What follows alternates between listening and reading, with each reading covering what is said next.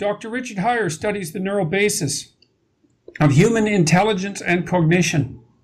He works with neuroimaging technologies to study individual differences in mental ability. He received his PhD in psychology from the Johns Hopkins University in 1975 and has since held appointments in the Intramural Research Program at the National Institute of Mental Health and the Medical School at Brown University and the University of California at Irvine. He has served on the editorial board of 3 journals, Neuroimage, Intelligence, and Psychiatry Research. He also served as guest editor for a special issue on brain imaging research for the journal Intelligence. He provides neuroscience consultation to university research groups, corporations, foundations, and educational and legal professionals. He's a popular lecturer and has appeared in numerous media outlets. In 2012, his research was featured on Nova Science Now, and he received the Distinguished Contributor Award for the International Society for Intelligence Research. In 2013, the teaching company invited Richard to create an 18-lecture course called The Intelligent Brain. So welcome to Dr. Richard Heyer today, and we're going to talk about the most controversy of all topics, I would say, in social science, strangely enough, intelligence. So maybe we could start with a little bit of historical information. I would like to know how you got interested in IQ research or in intelligence research, let's say, and so let's start with that, and then we can start diving into the nitty-gritty. Well, really, it started in graduate school at Hopkins when I really became most interested in personality research. And I started out studying individual differences in personality, but just by happenstance, the year I started graduate school in 1971 was the year one of the professors there, Julian Stanley, was starting a study of mathematically precocious youth. And I was one of the proctors at the very first talent search for mathematically precocious kids. And I wrote my first couple of papers as book chapters in books that Stanley was editing about this project. And I saw these kids, aged 10, 11, 12, who were scoring higher on SAT math than Hopkins freshmen. And the question was, how does this happen? Where does this come from? So that was kind of my earliest interest. And in graduate school, although I really completed my dissertation on personality, I took my first job at the National Institute of Mental Health in the Intramural Research Program in the Laboratory of Psychology and Psychopathology, which at the time, the lab director was David Rosenthal, who had just finished the Denmark adoption studies of schizophrenia. Right. And here is where I learned about genetics. My office was next door to a fellow named Monty Buxbaum, who was doing evoked potential research. Yep. And I'm very interested in that. And so my early interest in individual differences slowly morphed into an interest in individual differences in intelligence. And at NIMH, they were just going through a transition from kind of a psychoanalytic orientation to a neuroscience orientation. And I was kind of caught up in that. And so that's the origin of my interest in the brain and in technologies to make brain measurements and relate that to individual differences. Okay, right. Okay, now you just wrote a book, too, on the neuroscience of intelligence, Cambridge University Press. And so when did that come out? That came out really just about 6 months ago.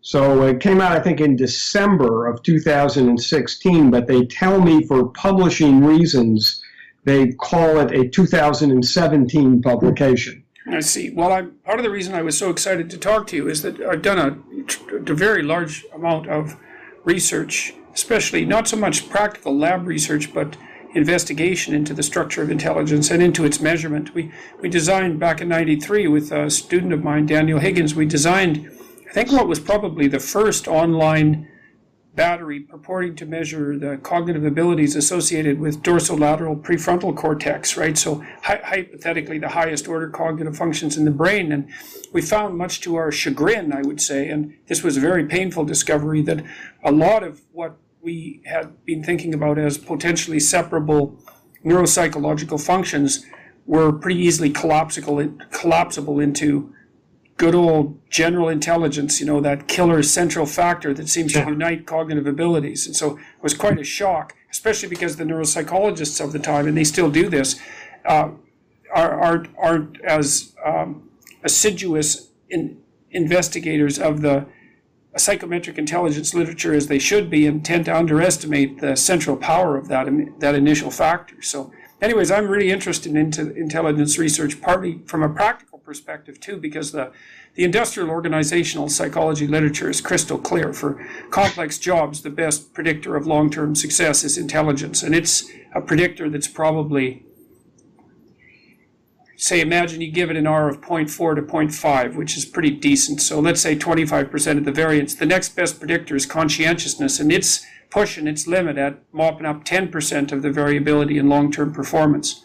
So IQ, it's a killer, man. And I make sure my students assess intelligence with everything they do, and it always ends up being a major predictor of things that you wouldn't even expect, like disgust sensitivity, for example. So your disgust sensitivity is higher if you have a lower IQ. Yeah. The G factor is powerful.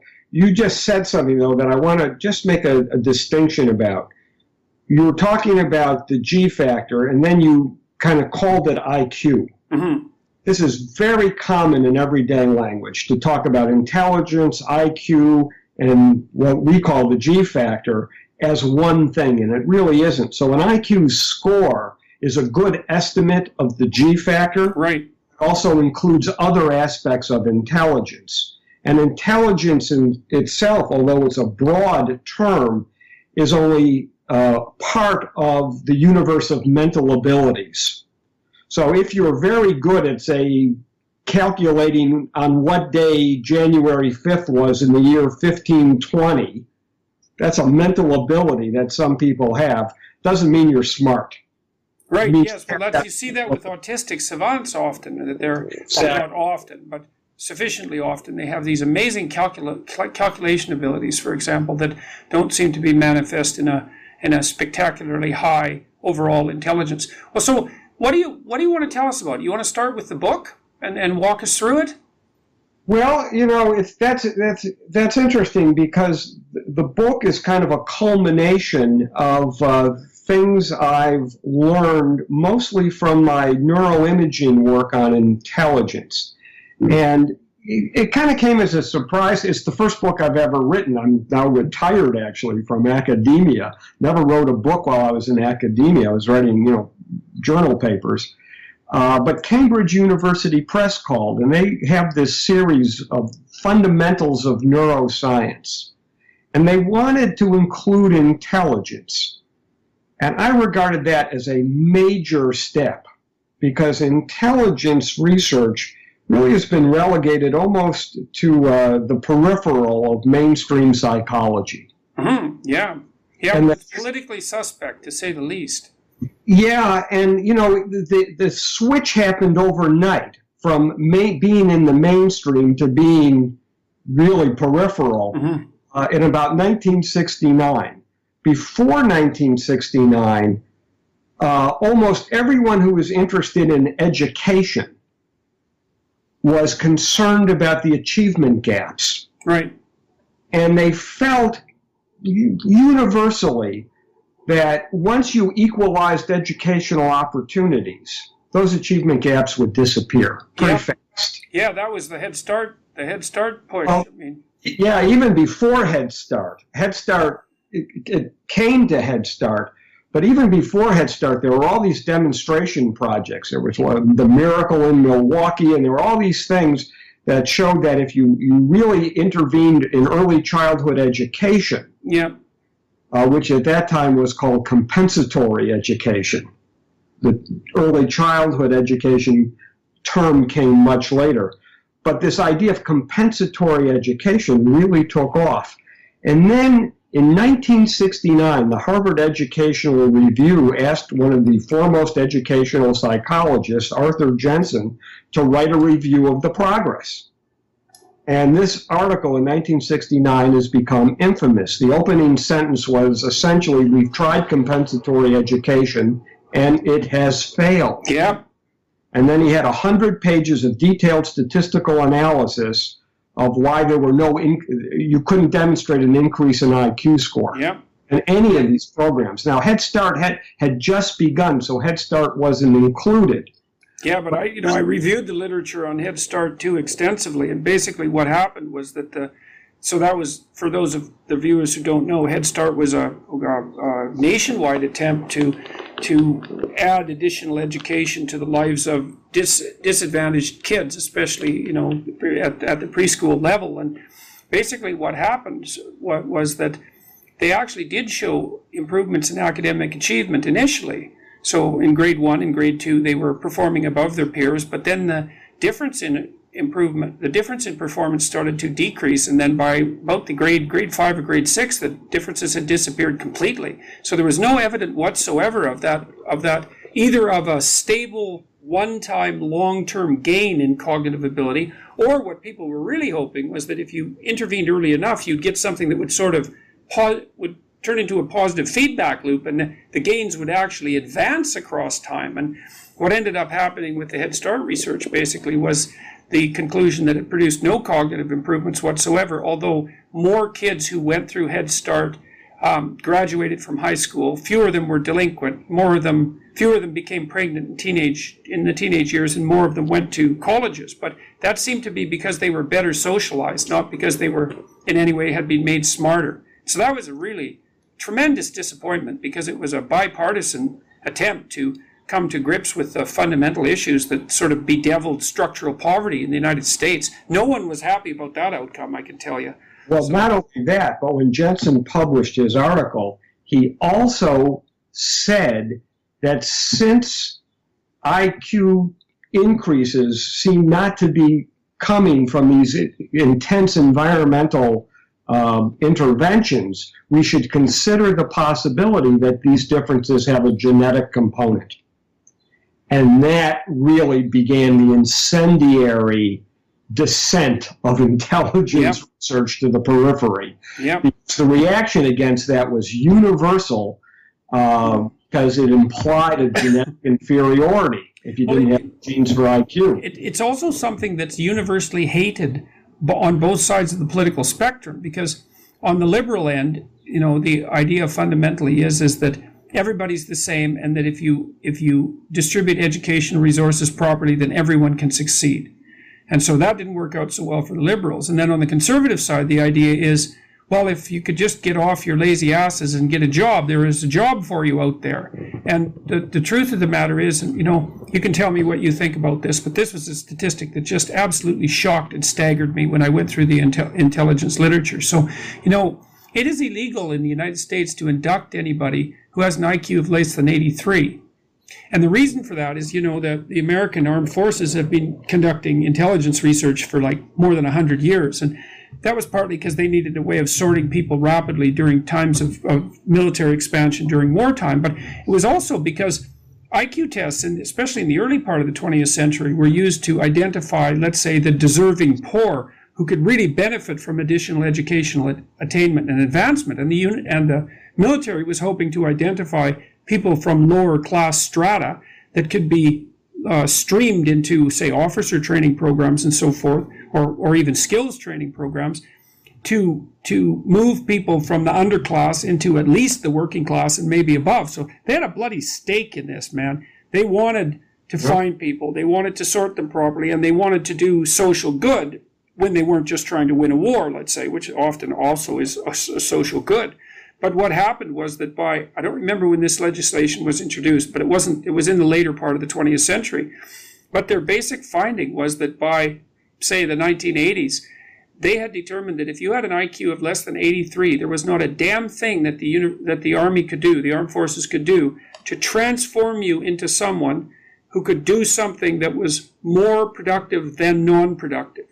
And the terrible thing about that is that it's about 10% of the population. And so you look at a statistic like that and you think, oh my God, you've got this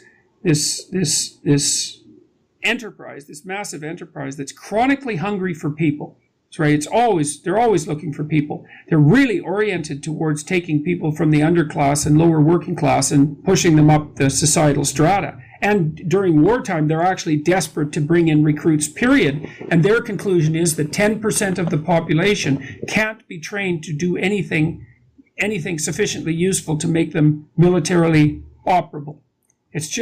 I just read that. My jaw just dropped. It's like... Well, yeah, in the United States, we have about 330 million people, and because of the distribution, the relatively normal distribution of IQ scores, about 16% have IQs of 85 or less. Right. Which means they're not going to graduate school.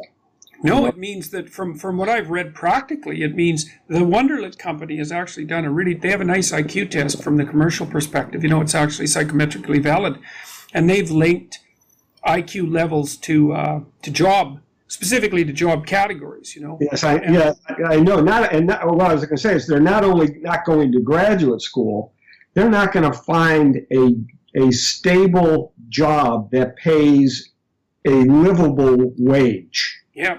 Now, especially even given that so many of the service jobs now require a fair high degree of computational savvy, or not computation, but ability to interact with complex computational technology. Even the typical till at a checkout market, or the till at a McDonald's, because McDonald's is actually very complicated, is often far beyond the ability of people who are on the low end of the intelligence distribution. And they claimed, I think it was Wonderlic, although it might have been Hunt. What's his name? He's IQ researcher. Is it Earl Hunt? I think possibly. Earl Hunt. What he claimed that if you have an IQ of below 90, that it's difficult. It's difficult for you to read well enough to translate what you're reading into action. So you can't actually read instructions and follow them. You don't have that level of literacy. That's correct.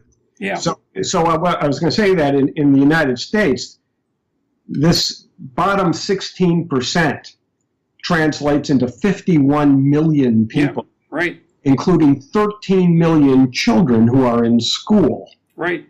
This is a very difficult problem. Now, I knew Earl Hunt. He passed away last year. Knew him pretty well. He also would say that there is this cognitive segregation in society. This is a point that Charles Murray makes. Yeah. Well, and Earl would often ask, when's the last time you had someone over for dinner who wasn't a college graduate? Yeah. Well, that was something that Murray and Herrnstein wrote about in their book, The Bell Curve, which really struck me, because I read that book twice, unlike most of the people who criticized it. Yeah. And, one of the things that they pointed out in there was, look, the typical educated person thinks that someone isn't very bright if they have an IQ of 115. So we're talking about graduate level and PhD level research institutions, right? Because 115, there's as many people at 115 above as there are at 85 and below. And so it's a minority of the population, and that's the top 15%. And, that's the duller undergraduate. Right. So I'm a clinical psychologist, and I've dealt with people who had ranges in the low 80s and tried to find them jobs and tried to train them. And I have some real knowledge about the stunning gap between people at the low end of the IQ distribution and the high end. And it's no bloody wonder people hate IQ research and intelligence research, because it reveals a set of seriously dismal facts about the incredible range of ability among human beings. Well, yes, this is true, and moreover, I would add to this that people in universities, professors and graduate students, have a hard time understanding what everyday life is like if you have an IQ of 80 or 85. And you're making your way, you're living independently, you're making your way in the world, but it is a challenge. It is challenge. It just barely begins to describe it. I had a client who, he probably had an IQ of under 80, the nonverbal portion of it anyways. And He was indistinguishable in physical appearance from, let's say, I hate to use the phrase normal person, but there's nothing that marked him out about particularly intellectually impaired, And I tried at one point. This was so telling to me. I got him a volunteer job, which, by the way, is very difficult. It's harder to get a volunteer job than a real job because you have to do police screening and all sorts of things, and the selection process is just as extreme. But I eventually ended up getting him a job at a bike/bookstore, but that place couldn't hold him once the subsidy program had expired. And then I got him a job at a charity, and his job was to fold letters into 3 so that they could be put into envelopes. Well, that sounds easy, except that he also had a bit of a motor tremor. And, it took me about 30 hours to train him to fold up a piece of paper with sufficient precision so that it could be put in an envelope rapidly, so that the envelope wasn't so mangled that it would get stuck in the automatic sorting machine. And, there was high performance demands on him, too. He had to whip through those letters pretty quickly. And then sometimes the letters would have a photograph appended to them that was stapled on. And they weren't always stapled on in the same place. So then he had to calculate how to fold the paper over the photograph without bending the photograph in precise thirds so that it would still fit in the envelope. And then he had to separate the French letters from the English letters and associate them with the proper envelopes. And that level of complexity just did him in. Let me say 2 things about this. One is, I hope, common sense, and the other is pretty provocative. The common sense thing is we have to be very careful when we have these discussions not to devalue the human dignity of people who aren't in the upper end of the distribution. And if there's one criticism that I think is fair, is sometimes in these conversations it sounds like we're devaluing people at the lower end of the distribution. And we have to be very careful that we don't do that. Human life has dignity, and IQ is not the most important thing that defines human beings. It's not associated with wisdom. It's not necessarily associated with truth or with courage or with many virtues that are being likable. Right. It's not correlated at all with being likable. Or honest. Yeah, that's right. Well, we know the psychometric relationship between intelligence and conscientiousness is 0. Right. So I think we have to make that point. Yes, I agree. I'm trying to make the point about how difficult it is for people who are on the low end of the cognitive spectrum to survive in an increasingly complex, cognitively sophisticated environment. Their jobs are just disappearing. Yes, absolutely. And now let's ask the question, is there anything that could be done about that? Well, Western society has tried very hard with a number of environmentally based interventions, early childhood education. By the way, you said the literature in organizational psychology is very clear. The literature is equally clear in educational psychology. Oh yeah, well the relationship between IQ and learning is even more powerful than the relationship between IQ and job performance. That's right, which is kind of common sense, or it matches our common sense. But, if you put a bunch of variables into a regression equation to predict academic achievement, and you have all these school quality variables and teacher quality variables and cognitive variables of the students, and what you find is the teacher variables and the quality of the school variables together barely account for 10% of the variance. Yeah, I know. It's terrible. Well, and I talked to the guy who ran admissions at Harvard. I taught at Harvard for a while. His name was Dean Whitlaw, and he is a really smart guy. I really liked Dean. And, he was, let's say, he was on the right side of the human race, and he was really trying to figure out how to run the admissions policy at Harvard so that it did the best for everyone concerned. And he had run an interesting series of analysis that I don't believe he ever published. And one of them was, let's say you segregate the Harvard population into the relatively low IQ kids. So maybe they only have an IQ of 130, and the relatively high IQ kids who are pushing up towards to 160. So you got 2 competing hypotheses there. One would be that the lower IQ kids come to Harvard, this remarkable environment, and they thrive because of the high educational quality so well that they close the gap between them and the 160 kids, and that's just completely wrong. What happens is you put both those groups there, both very, very highly selected, but some, in the sort of Superman range intellectually. And what happens is the gap just gets bigger and bigger as they progress through university. And it's a dreaded example of that Matthew principle that the economists talk about, which is, to those who have, more will be given, and from those who have nothing, everything will be taken. It's it's no wonder people dislike this research. It's so anti-egalitarian in its essential structure. Well, I wanted to make a second point that I said would be provocative. If you want to do something about this, we tried a bunch of interventions, earnest, well-funded, long-term interventions don't seem to work. But neuroscience has been excluded from discussions about what to do about this.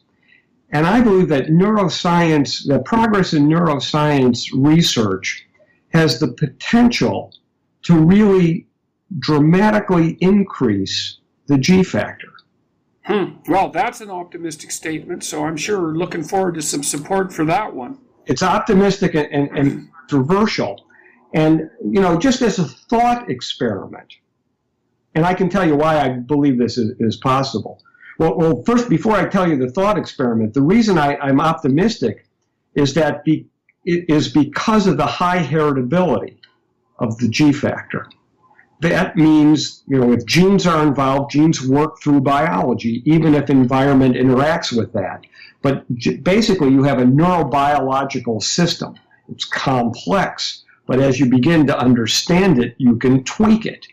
This is what all medicine is doing now. They're trying to understand the neurobiology/genetic basis of our health and our diseases. Why? So they can fix it. So they can, when you go to the doctor, you're going because your biology is broken and you want your biology fixed. Well, let's think about the brain. Now, no one conceptualizes low IQ as a disease, and it's a little dangerous. But to the extent to which low IQ has a genetic input or a genetic influence, that's the extent to which you might be able to find out how that works, what that system is, and then figure out how to tweak that system to increase IQ. It's not science fiction. I mean, that's a plausible sequence of events. What the problem is, it's a very complex sequence of events. But I also think it's a finite set of problems, not an infinite set of problems. Mm-hmm. So, if physicists can figure out what happened during the first nanoseconds of the Big Bang, we can certainly figure out what the neurobiology of intellect is and how to tweak it. So I think that's possible. So now let's do a thought experiment. And let's imagine there's an IQ pill. And I mean that metaphorically, not literally a pill you could take, like putting but like having fluoridated water just kind of raises the dental health of everybody. It would be nice if we had that for IQ, but just imagine what it would be like if we shifted the distribution of IQ 15 points into the high end, so that now the average IQ, and I understand how IQ is computed and norming and everything, but the point is that no one would have an IQ less than 100. Right. What would the world be like if everyone could reason sufficiently to get a reasonable job? Well, it's a good question. I mean, the what would you call the perverse part of me? It's funny. I was just talking to one of my graduate students. We've been looking at the determinants of male attractiveness by the personality of female viewers. Okay, and so what we found is that there are some personality effects. So extroverted, enthusiastic women tend to rate men, generally speaking, as more attractive than introverted and less enthusiastic women. And And so there are some just straight personality effects, but the biggest effect by far we found was the proclivity of women in general to rate men as less attractive as the women's IQ increased. And so the other thing that we don't know is what price we pay for accelerated IQ from a broader perspective, because I know that there is some evidence, and you can tell me what you think about this, because I know that there's reasonable evidence that the average IQ of the Ashkenazi Jewish population is about 15 points higher than the standard population, which kind of makes it a thought experiment or an experiment, real life experiment that's equivalent to the one that you laid out. But Ashkenazi Jews also tend to suffer from a host of neurological diseases that seem to be associated with increased neuroplasticity. And so, to me, it's often hard to gain on one front without losing on another. That's the evolutionary conundrum, obviously, but we call that the social justice theory. Right. It's on one thing, you have to be bad on everything else to kind of balance it out. Yeah, well, generally speaking, you do pay a price for your exceptionalism. I don't think that's true because the Julian Stanley studies of the mathematically precocious kids essentially found not only were they smart, but they were more mature than their age peers. Yeah. They were better looking. They were taller. They were physically more fit. It was kind of the anti-social. Yeah, no, that's true. Well, it's just that also might be true because one of the things that can interfere with IQ is poor health and poor nutritional quality and all of that. It doesn't look like it's that easy to increase IQ, but it looks like it's pretty easy to decrease it. Yeah, I think that those things have to be pretty extreme. Yeah. To have an effect, and those effects may not be permanent, actually. There's some studies of deprivation of people who suffered deprivation during the Second World War that suggest that those really severe deprivations didn't have lasting effects on IQ. Well, people are pretty tough, so I'm inclined to agree with that. So have you seen any animal experimental work that you regard as compelling that shows something like the transformation of animal cognition into something that's higher order that you regard as compelling?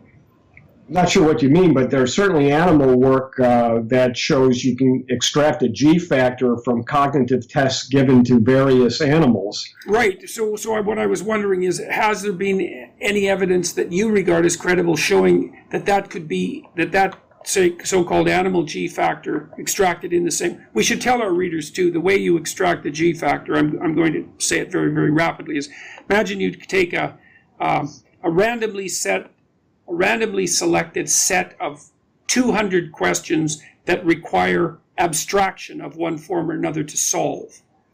And then you give those 200 questions to 100 people and you sum the scores and you rank order them. You get something that's roughly equivalent there to a G factor. It's roughly that.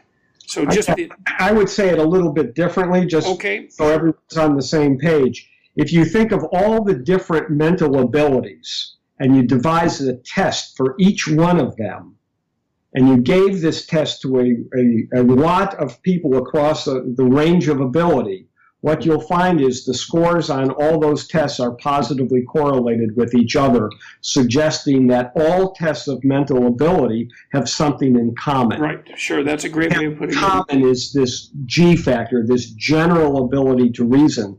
And some individual tests have more G loading than other individual tests. Right. So, yes. And tests of abstract reasoning tend to be highly G loaded. Right. If I said to you, repeat the following numbers back to me, 3, 7, 2, 1, 6, 5, that's not a very highly G-loaded mental ability to be able to do that. But if I gave you a string like that and said, repeat them to me backwards, that becomes a G-loaded ability because you do a transformation. Yes, well, the other thing to say about that, too, is that the positive relationship between those multiple assessments that you described is actually quite high. Right. Right, that's the thing, is that general factor not only exists across domains of cognitive ability, but it tends to account for a substantial amount of the ability in each of those domains. So it's kind of like G is kind of like a black hole for intelligence research, and everything keeps falling into it. So that's an interesting way to put it, because now we have these genome-wide association studies that are finding these bits of DNA that are related to a latent factor of intelligence, which is the G factor, or to what they call educational attainment variables. Educational attainment is so highly correlated with IQ that it's essentially the same thing. So we're really moving. When I was in graduate school, the question was, is there a genetic component to intelligence or not? To this kind of DNA analysis, trying to find bits of DNA that are going to be related to what we call intelligence or IQ testing or the G factor, and they seem to exist. There seems to be hundreds of them, each a tiny effect, which will make the ultimate story extremely complicated. But as I said before, I think it's a finite set of problems. Right, right. And at the end of that sequence of solving those problems, I think there's a good chance we'll know how to increase IQ. And I think it's a good thing to be able to do that. You know, I have said publicly that more intelligence is better than less. Mm-hmm. Sometimes I get criticized because that implies that people with less intelligence aren't as worthwhile. That's why I want to be very careful that I don't believe that. Yes, they have harder lives is more the accurate way of thinking about it. And harder lives in a narrower range of possibilities and opportunities. That's right. And in my view, my political bias is, therefore, governments have a moral responsibility to help those people. And a lot of government programs aren't going to do it because, you know, job training requires a certain level of G.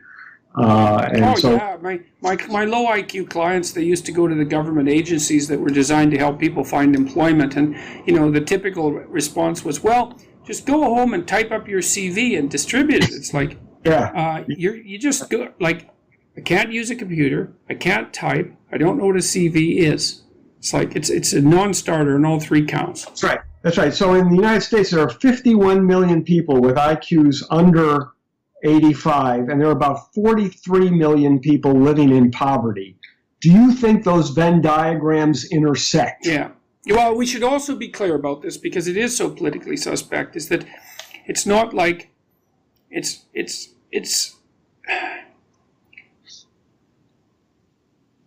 self-evident that people who have less cognitive capability are likely to end up poor, because there are serious, complex problems in life that beset them that they have a difficult time dealing with, and they can't learn as quickly.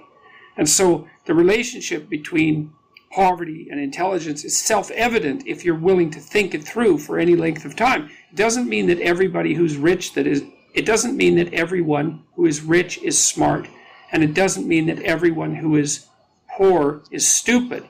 To be blunt, but what it does mean is that if you're intelligent, you're much more likely to become financially successful. And I think it was the Herrnstein and Murray, I think, did the calculations back in the bell curve that indicated that if you imagine that you were a fairy godmother and you have your newborn grandchild in front of you, and you can grant them 3 standard deviations above the mean, in terms of wealth at birth, or you can grant them 3 standard deviations above the mean in terms of IQ at birth, and then you wanted to determine which would work better for them by the time they were 40, and the answer to that was quite clear, is that IQ trumps wealth in terms of its ability to predict a positive future.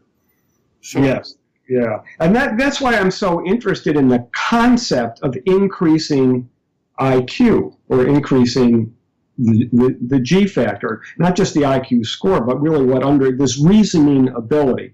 So, you know, some people have tried to teach college students critical thinking. Yeah. I think that's a good thing. You're smart and you can think critically, so much the better. Exactly, you know. And, you know, it may sound to your listeners, I just want to take a moment out here. It may sound to your listeners like, here are these 2 guys pontificating about what it's like to be smart, what it's like to be not so smart. I mean, the point of this, the point of neuroscience research on intelligence. And what I hope to achieve by writing the book was to show that the genetic aspects are not deterministic. Mm-hmm. It's the opposite. Mm-hmm. Genes are probabilistic. So the extent to which something like intelligence is genetic, in my view, is the extent to which we'll learn how to change it for the better. Right. Well, that's definitely, yeah, because people do tend to think about biological factors as deterministic, and that's a mistake because they can be shifted. So with regards to the animal study, so, you pointed out that you can come up with an IQ-like estimate for, say, a rat. And have you seen anything that indicates, I don't care how it's done, through training or neurochemically or by promoting brain function in different ways, however you might do it, that's actually indicated to you that there is a way of biologically enhancing the general cognitive ability even of an animal? Has anything come out credible? Just by breeding mice who run a maze faster than other mice together, you get mice that seem to be able to learn how to run a maze faster. But that's work from the 1980s. Right. So I review this in the book. There are some interesting technologies that have been developed where you can turn parts of a rat brain on and off at will and see what happens. This has not yet been applied, as far as I know, to learning. Mm. But interestingly, there are human studies underway with things like transcranial magnetic stimulation and electrical ways to, low voltage ways to stimulate parts of the brain. And there are some interesting experiments now being done with humans to see if you can improve learning or reasoning ability. Yeah. As a matter of fact, I edit this journal called Intelligence, which is kind of a prime spot for intelligence researchers to publish on all aspects of intelligence. And we're just starting to put together a special issue on human experiments to increase reasoning ability using these techniques of stimulating the brain. Have you've seen some positive things with regards to low-level electrical stimulation? Because that's also been used. It's more anecdotal, but there's a bit of research being used to treat depression, for example. That's right, and I do cover in the book the studies that were published up until the time I wrote the book and cautioned people that they hadn't been replicated yet. Right. But we're on the way. I mean, this is an evolving area that's going to be very exciting. I mean, if students are listening to this podcast and they're thinking about neuroscience or psychology, this kind of experiment is really a new phase of intelligence research where you can do experiments on human beings that are completely ethical and relatively non-intrusive. And this is really going to change everything now because it'll shift intelligence research from basically psychometric correlations past what neuroimaging has done, which really moved it away from just psychometrics, and then correlating psychometric scores with measurable aspects of the brain like glucose metabolic function or the amount of gray matter or white matter or the number of white matter fibers. I mean, there are all these fabulous connections. Right. That was a new phase. I got in early on that phase. But that phase is now moving into this new phase of actually stimulating the brain to improve learning and memory and reasoning, and all the while doing it with neuroimaging to see what happens, and adding DNA to it. I mean, come on now, this is a great time to be entering the research in this area. Right. Well, there's some optimism on the horizon. I mean, I looked for a while because I've been very interested in improving human performance, measuring it and improving it. And so I looked, and doing that also in conjunction with businesses because I like things to have a practical end. And, I looked to find out what the research indicated with regards to improvement of intelligence. And mostly what I found was not so much improvement as conservation, is that if you exercise both aerobically and with weightlifting, that can help you maintain your fluid intelligence for longer across your lifespan, because it tends to decline rather precipitously as you age, which is one of the more dismal things that you also discover with IQ research. And it starts to decline when you're in your early 20s, and it's kind of linear downhill all the way along. But exercise really helps. But it's preservation, which is pretty important at my age. Preservation is a big deal, man, but enhancement would be good. But this thing about an IQ pill, coming up with a way, to manipulate the neurobiology of your brain regarding intellect. If there's a breakthrough in this, it will come either from Alzheimer's research or from normal aging research, trying to prevent the slow decline of your mental faculties as you age, especially fluid intelligence. Right. Or trying to reverse the ravages of Alzheimer's disease. These are neurochemical problems. Right. And yes, well, an IQ seems to be quite tightly linked to. Well, this is another thing we could talk about, because I know that there are certain biological markers that IQ is loosely associated with. So, it predicts in a fragmentary manner. So I know that even something as simple reaction time, how fast you can push a button when a light comes on, is correlated with IQ, with fluid intelligence at about 0.2. And having a bigger head is slightly correlated, especially when you correct for body size. And so is brain mass, and so is thickness of the myelin sheaths on individual neurons. And so there's these micro markers of, you might think about them as neurological integrity, that seem to predict IQ. But you've been doing neuroimaging, and I'm not as up on that. I haven't looked at that for a couple of years. So what have the neuroimagers found about brain structure and function in relationship to intelligence that you think is compelling and interesting? Glad you asked this, because as I was finishing the manuscript for the book, literally the day after I turned it in, I had to ask for it back, because there was this very interesting study published by a group at Yale that used a fairly sophisticated way to look at white matter connections, functional, structural white matter connections and functional connections in the brain, and determining how one brain area is functionally or structurally related to all other brain areas. And you can put up a map of a person's brain that shows from brain imaging, from MRI technology, how their brain is interconnected. Mm-hmm.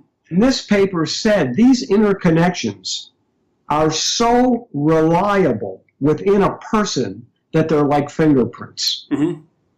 And not only that, but the fingerprints can predict IQ. And so is it density of connections, density of interconnections, or something like that? Or is there something more specific going on?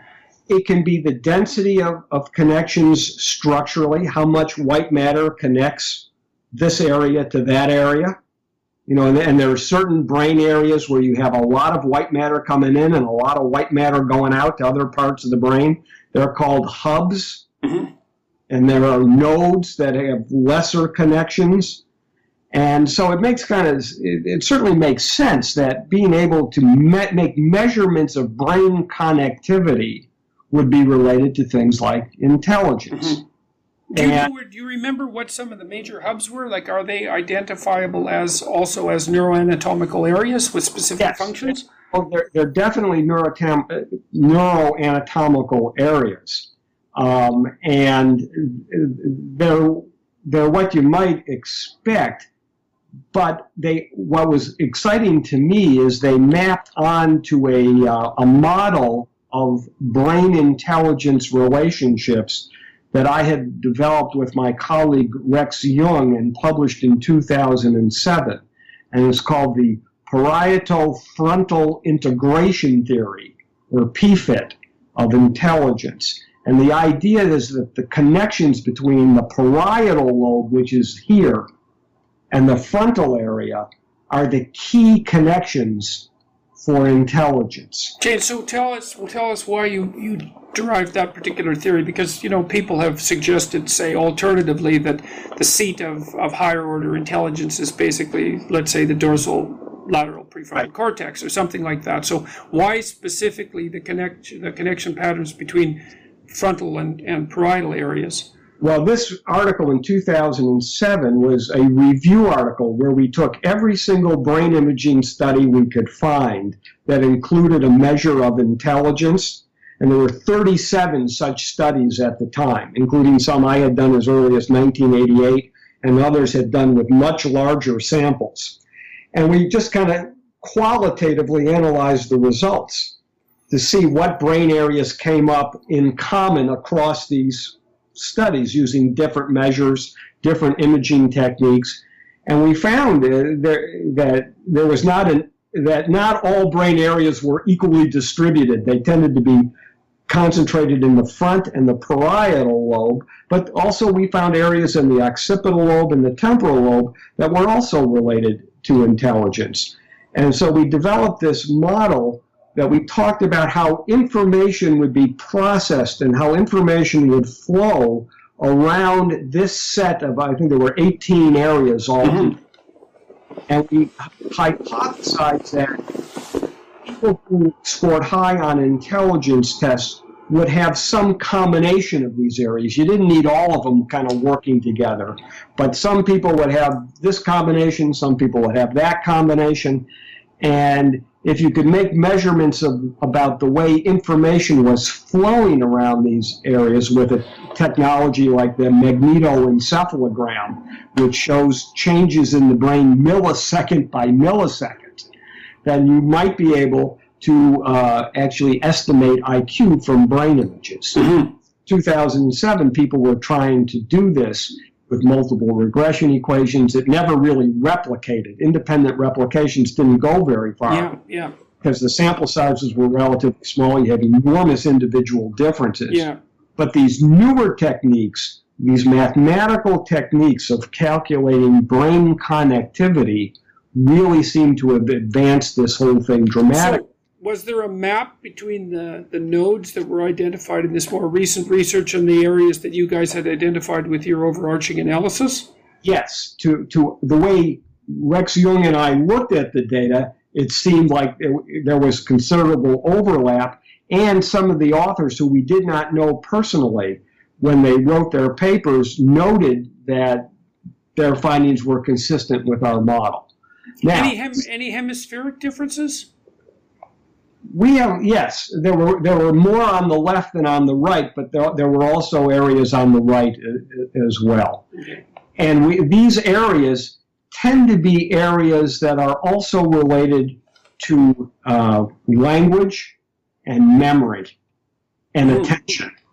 So the more fundamental cognitive processes of language and memory and attention seem to be the architecture on which intelligence is built. Right. Hey, here's a question that I haven't been able to figure out, because I've looked at the attention literature a lot, and the more I look at the attention literature, the more I find it difficult to distinguish it from the intelligence literature. I mean, attention and intelligence seem to be different things, and we certainly use the words in common parlance as different, but I haven't really been able to, like, imagine you wanted to establish a battery of attention-related tests that were independent of G-loaded cognitive abilities. I haven't seen anybody manage that, and so what do you think the difference is between the capacity to pay attention, which also seems to be associated with conscientiousness, by the way, which isn't associated with IQ. But, I mean, what's the relationship between attention and intelligence as far as you're concerned? Those studies have been done where they take cognitive variables, the elemental cognitive tasks is what they call them, the real basic things that cognitive psychologists like to study, because they like to study reasoning. Right. And they'll study learning and memory, but they don't want to address why some people learn faster than other people, or why some people can remember more than other people. Right. That's what cognitive psychologists study. They study what's common to everybody. But if you look at these elemental cognitive tasks, you can extract a G factor of cognition, which is highly correlated with a psychometric G factor Sure. abilities.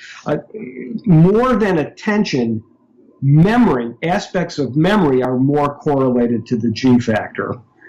Processing speed is correlated. Right, sure. And attention is also correlated. So, I kind of have this idea from being a parent, watching my kids grow up, that people differ in their baseline of attention when they're not specifically paying attention. This might be called consciousness. So, you have two kids walking through a museum for an hour, and you come out and you say to kid one, so what did you see? And you get a whole long thing. And you ask the other kid, well, what did you see there? And you get a much less rich explanation of what it's. I've always thought about that as a difference in resolution of worlds. Well, call it what you will, but, there are these differences. And, we've actually studied consciousness with brain imaging with my friend Mike Alkire, who's an anesthesiologist. We did the first imaging studies where we brought normal volunteers in, and Mike gave them anesthetic drugs to knock them out completely while they underwent brain imaging. Mm-hmm. And we had different levels of anesthesia. We were trying to see what part of the brain is the last part of the brain to turn off when you lose consciousness. And did you find anything that you could make sense out of from that? Because that, of course, that's obviously an extraordinarily interesting question. I mean, is it the collapse of these networks? Is consciousness the real expert on this? He's published a whole series of papers, and the mechanism of consciousness is still one of the great Nobel Prize winning. Yeah. Well, that's my interpretation of literature too. It's like it's such a mystery that it seems uncrackable in some sense. Well, what was good about the imaging stuff here, you could study this experimentally. Yep. You could put people into different levels of consciousness and bring them out at will and see how the brain reacted. So the thalamus seems to be important. A lot of people are working on thalamus connections. And each anesthetic, there are categories of anesthetics. And they have different mechanisms of action in the brain, yet they all produce the same consequence when you lose consciousness. Right, that's a very interesting thing too. So I know with the thalamic, what is it? Cortical thalamic loops. Yeah. I mean, there's a guy named what's his name? Voldemar? God, it's close to that. I'm afraid I haven't got it right. He suggests that one of the consequences of psychedelic drugs is to decrease the gating of the thalamic cortical circuitry, and that's one of the mechanisms whereby that expanded, at least, sense of consciousness emerges as a consequence of experimentation with the psychedelic end of the pharmaceutical universe. Yeah, I have a section in the book where I talk about consciousness and these studies, and try to relate the concept that if you can turn consciousness off, you should be able to turn it on. Well, we know anesthesiologists do this at will. Yep. Even though they don't understand what they're doing. Right. They can't tell you why it works. But then can you use, if anesthetic drugs kind of dissociate the brain, and creativity seems to be related to a dissociation of the frontal lobes, can low doses, very, very low doses of anesthetic drugs cause just enough disinhibition to increase your creativity. Mm-hmm. And? I don't think this experiment has ever been done. Well, I know you see something similar in that sometimes reported with people who develop frontotemporal dementia. That's exactly right. You know, is that that's a very strange phenomenon where as your brain deteriorates, your creativity increases because so much of brain function seems to be inhibitory. That's right. I don't know of a comparable disease that produces increases in intelligence. Right. No, I've never heard of that. Oh, yeah, the other thing that's been, so you can tell me what you think about this. I mean, I was curious for a while about these companies like Lumosity, because when we developed our original prefrontal tasks, they weren't tests, they kind of had a game-like element, you know? And we kind of thought, well, maybe if you had people practice doing them, they would obviously get better at the specific task, because that is what people do. But then if you had people practice a whole bunch of them, maybe they would get better at the entirety of the tasks in a way that would generalize to other measures, like the Raven's progressive matrices, which is a good measure of fluid intelligence. But that never works. And of course, the Lumosity people claimed that they were able to produce enhancement in general intelligence, but by all appearances, that's been a dismal failure as well. It's very strange in some sense that general factor doesn't seem to be something that you can actually improve by practice. Right. And, well, like, what the hell? Why? I just don't get that. It doesn't make sense. But here's something you don't know about me, I'll bet. But I am in the Guinness Book of Records, the Gamers Edition, because of my brain imaging study of Tetris. And I did a brain imaging study of Tetris. I think it was published in 1992. I really wanted to do a study of learning. I wanted to see what happened in the brain before and after you learn something. Yeah.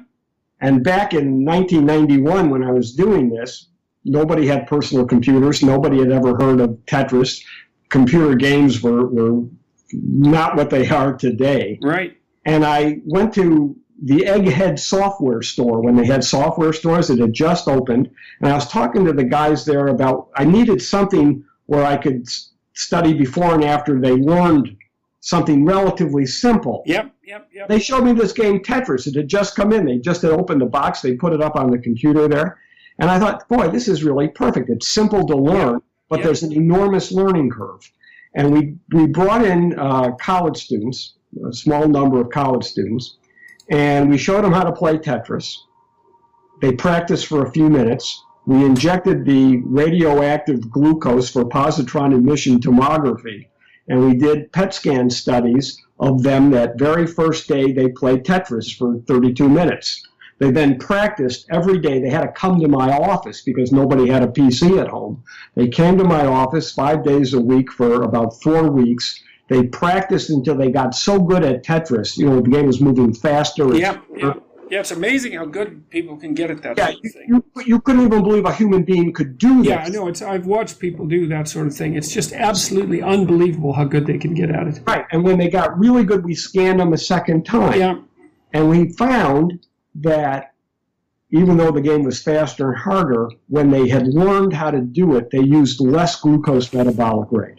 Okay, so now, was that also, okay, so I knew that research. I read that research. Now, what do you think about the problem is I can't remember where this research came from, because I also read at approximately the same time studies that appeared to claim, and I think this was reviewed by L. Conan Goldberg in his book on hemispheric specialization for routinization and novelty, respectively, that when you first start to learn something novel, and I think this was demonstrated, for example, in people who were listening, they were Danish native speakers who were listening to Danish in reverse.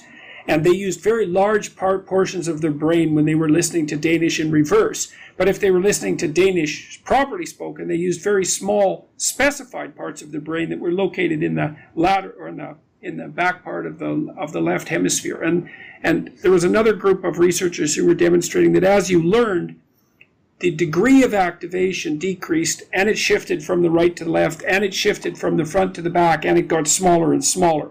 And is that associated with that decreased glucose utilization? Is that the same phenomena?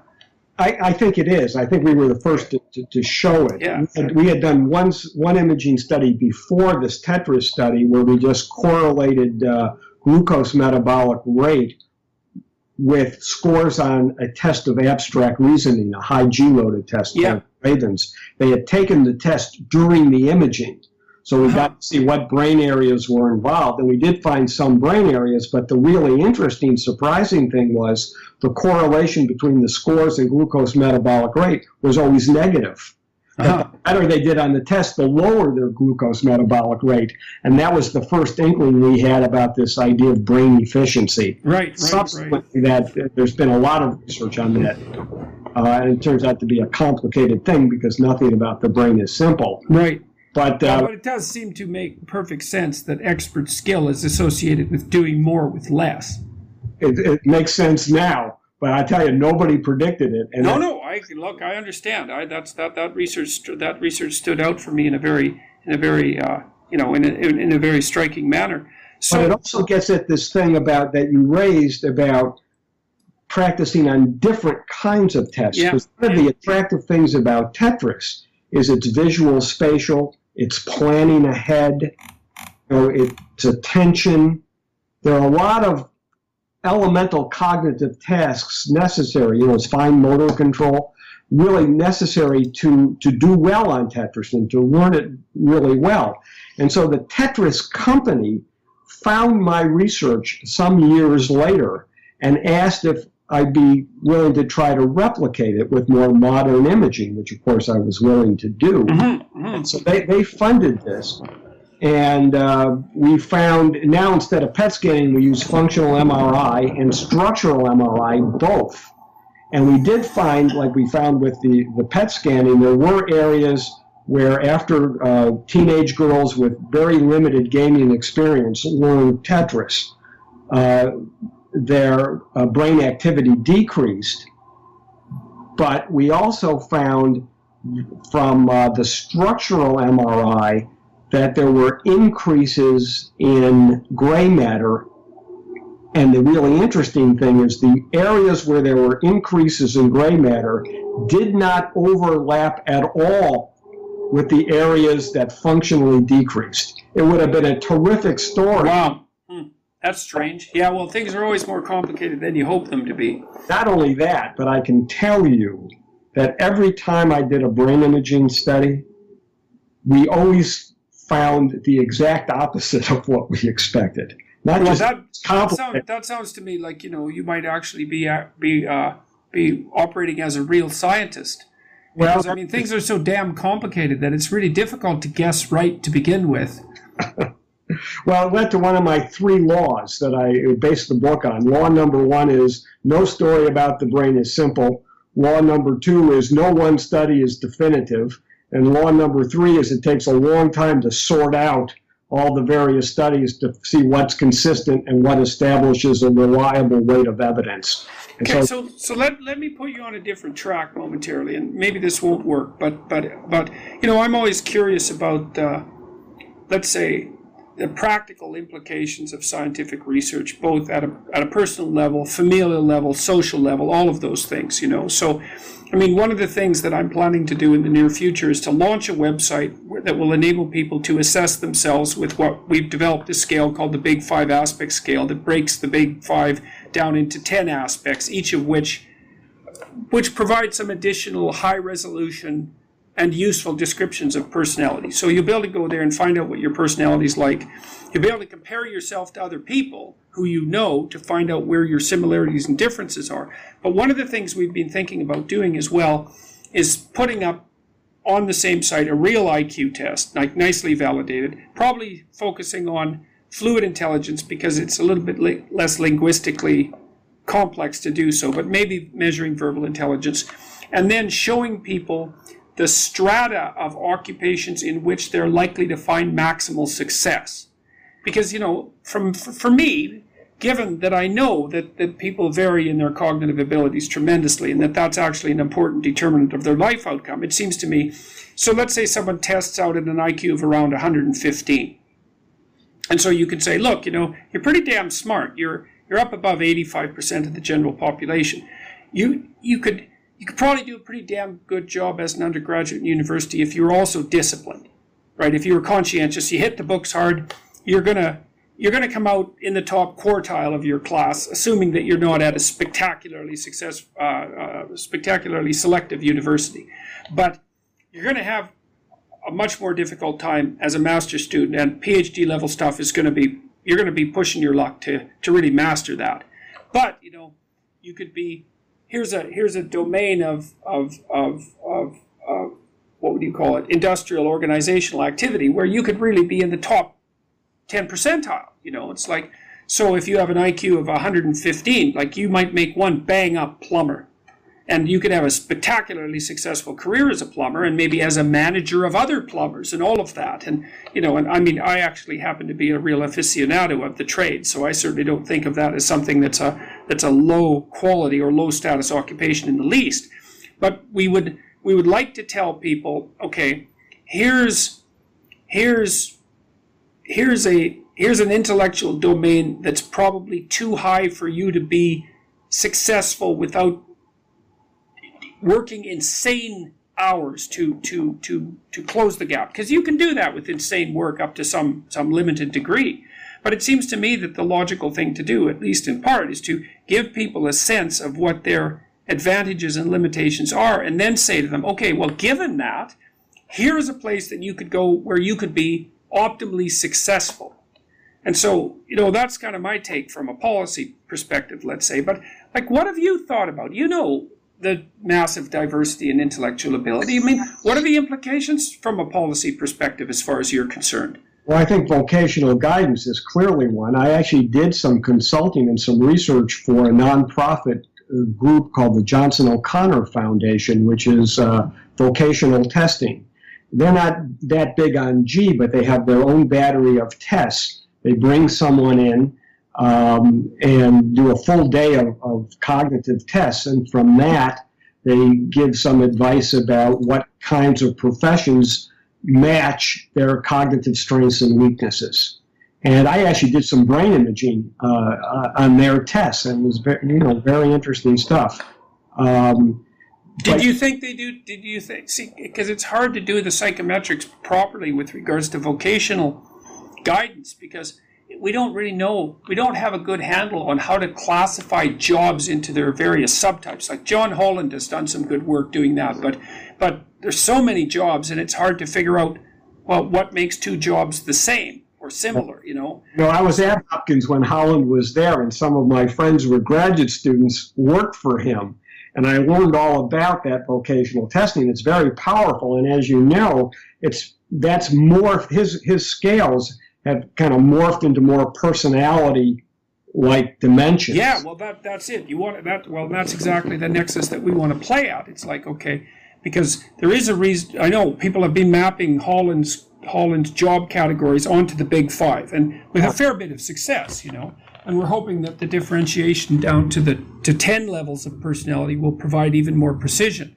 But with more general policy, so fine. So reasonable vocational counseling, that's a good idea. When does it start? Does it start in junior high?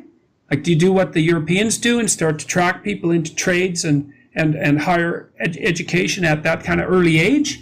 The Europeans seem to have had great success with that. So it's certainly... Yeah, the Germans in particular. Yeah, so it's reasonable to look at. But the problem in the United States, there are so many problems with the way we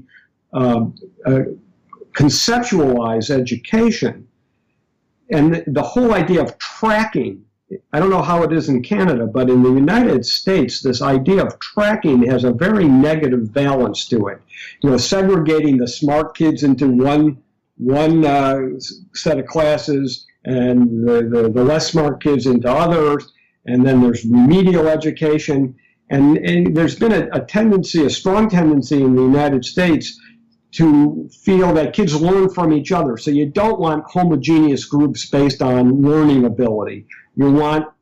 yeah, it's so funny, though, because the people say that with regards to, let's say, academic achievement, but they play exactly the opposite stunt when it comes to such things as childhood sports. You know, so if you look at football, for example, it's like, well, hey, let's segregate like ability. It's like you don't have the people who stumble around on the field dropping the ball all the time playing with the top-end quarterbacks, and nobody thinks there's a problem with that. They don't say, well, everyone learns from everyone else in that situation. So to me, it bespeaks more of a refusal to admit to the stark reality that there are massive cognitive differences between people, and to try to actually start to address that with some degree of seriousness. And the seriousness should be something like, okay, well, let's look at the bottom 15% of the population, cognitively speaking. It's like, what the hell can we do for those people that's going to be useful? And, you know, like the guy that I was telling you about, I was trying to think of some way that he could find a respectable and productive and relatively stable position in society that would be useful. And I thought there was a couple of things he could do. Like, one of the things he could have done, I think he could have been encouraged, let's say, to collect trash in the downtown areas. Like, he could have been assigned a city block, and it could have been said to him, look, your job is to keep this damn city block clean. Here's a bag, here's a stick, you get up in the morning, you go do this. It's like, makes everybody's life more pleasant. It's a valuable contribution. It's something you could do with a certain degree of pride, and there's a socially valuable end of it. Now, what happens in Toronto is that people drive around these vacuum cleaner machines on sidewalks and pick up the scrap paper and all of that. That actually turns out to be a very cognitively demanding job because, well, you have to pay careful attention. You can't run over people. You have to have decent social skills. And, you know, it's complicated, but it might be nice to see. But we're not mature enough to have a discussion like this as a society. We might want to say is like, okay, well, there's a group of people who aren't going to be able to compete in the cognitive workplace. They're not going to do it. And there's actually lots of them. And we're not going to say they're lazy, and we're not going to say they're not looking for work. We're not going to say any of that. We're going to say, look, we need to find occupations that have public utility, that aren't just make work projects, that people of that level of abstract capacity could actually perform. But I don't think we have the maturity to have that conversation. We don't have the economics. And so I would go even a little to the left of you, and I would say there's nothing wrong with make work programs. You know, to allow people, I mean, you have, you know, to work with dignity. So you have that option, but you also have this interesting experiment being proposed of the minimum annual income. Yeah. Well, that one worries me because, see, there's a couple of things about that one that concerns me because, you know, so we're having a conversation here where we're taking differences in IQ seriously. But the problem with the guaranteed annual income issue, I think, one of the problems, and I'm not denying its potential utility, it's something I think that would have to be experimentally determined, you know, and all of that. And maybe it could replace a plethora of less efficient social welfare programs. But, you know, it isn't obvious to me. It's obvious to me that there's a substantial proportion of the population, and I would say it's probably 5%, that would destroy themselves instantly if you gave them a guaranteed annual income.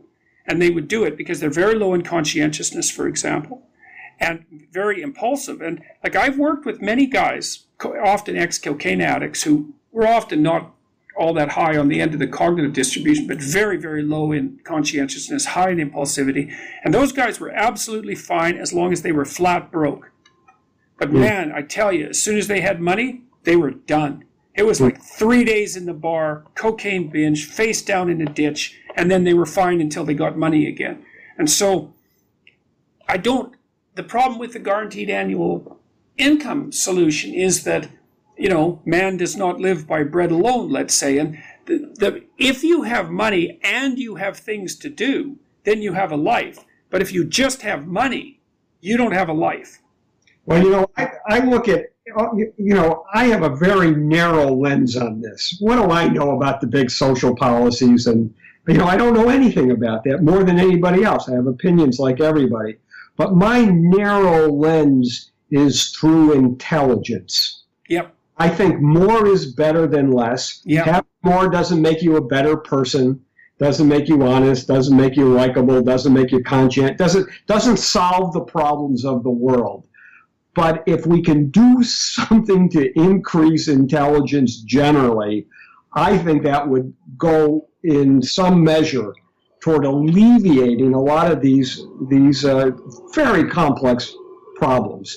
So imagine the homelessness problem. Some proportion of chronically homeless people have schizophrenia. Yeah. Schizophrenia is a genetic disorder. Nobody knows what the genes are or how they work, but it's pretty clear there's a genetic component.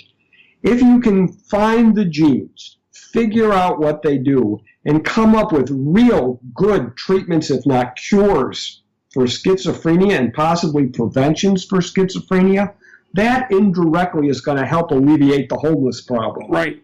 So I don't know what to do about the homeless, but if you can figure out what to do about schizophrenia, that's going to have some impact on that. Yes, it's basically, yeah. Well, your claim to some degree is that these more complex social problems should be decomposed into isolatable micro problems, and that specific solutions should be sought for them. And that certainly strikes me as an appropriate approach. Because everybody is different. Not everyone's homeless for the same reason. No. Well, that's for sure. That's for sure. Not everyone's poor for the same reason by any stretch of the imagination. Right. That's right. Poverty doesn't have one cause. No, but it is, and it's not merely caused by lack of money either, because that would be a much easier problem to solve. Unfortunately, it's not so simple. So the one thing, and we're probably getting toward the end, the one thing I would like to leave your listeners with is really optimism. These are not dismal problems in perpetuity, because the genetic approach, I think, and I'm kind of out, I'm kind of out there on this. This is not a mainstream view, but I think the more something is genetic, the more likely it is we can change it for the good. And that's why we should study the genetics of intelligence. That's why I hope genes have more to do with it than environment. Not because I want to do something nefarious with genes. And I understand the history of this very well. Yes. But it's because I think in neuroscience, there's optimism, and to guard against the negative aspects, the potential negative aspects of this, the only solution is to have public conversation about this and to get people to understand IQ, intelligence, G factor. These are not all the same things. They have different relationships to the data, to the genetic data particularly. So we have to understand these things, and once we have some sense of this, and not paint people who believe in that there's a genetic component as a priori racist or malevolent people. I think we can come to a common understanding about how genes and environment interact and figure out how all that works and begin to think how in the year 2050 or 2060 we're going to have to resolve it. We'll have resolved some of these issues to practical benefit. Well, that is a good place to leave it, I think, and we've had a very productive discussion, so I think that's probably a nice place to bring everything to a close. I've been speaking with Dr. Richard Heyer, who studies the neural basis of human intelligence and cognition, and who has recently released a new book called The Neuroscience of Intelligence, published by Cambridge University Press. It's an academic book, but for people who are interested in a serious discussion of the relationship between biology and intelligence, then it's a good go-to tome. And it's an extraordinarily important topic, given the undeniable primacy of intelligence as the fundamental predictor of let's say, success in many, many domains in across the human lifespan. So thank you very much for spending an hour or so with us today, and with any luck, maybe we'll talk to you again in the future. I'd like to talk to you perhaps about consciousness at some point. That might be entertaining. Well, listen, I've really enjoyed it. I appreciate the chance of having more than three sentences, related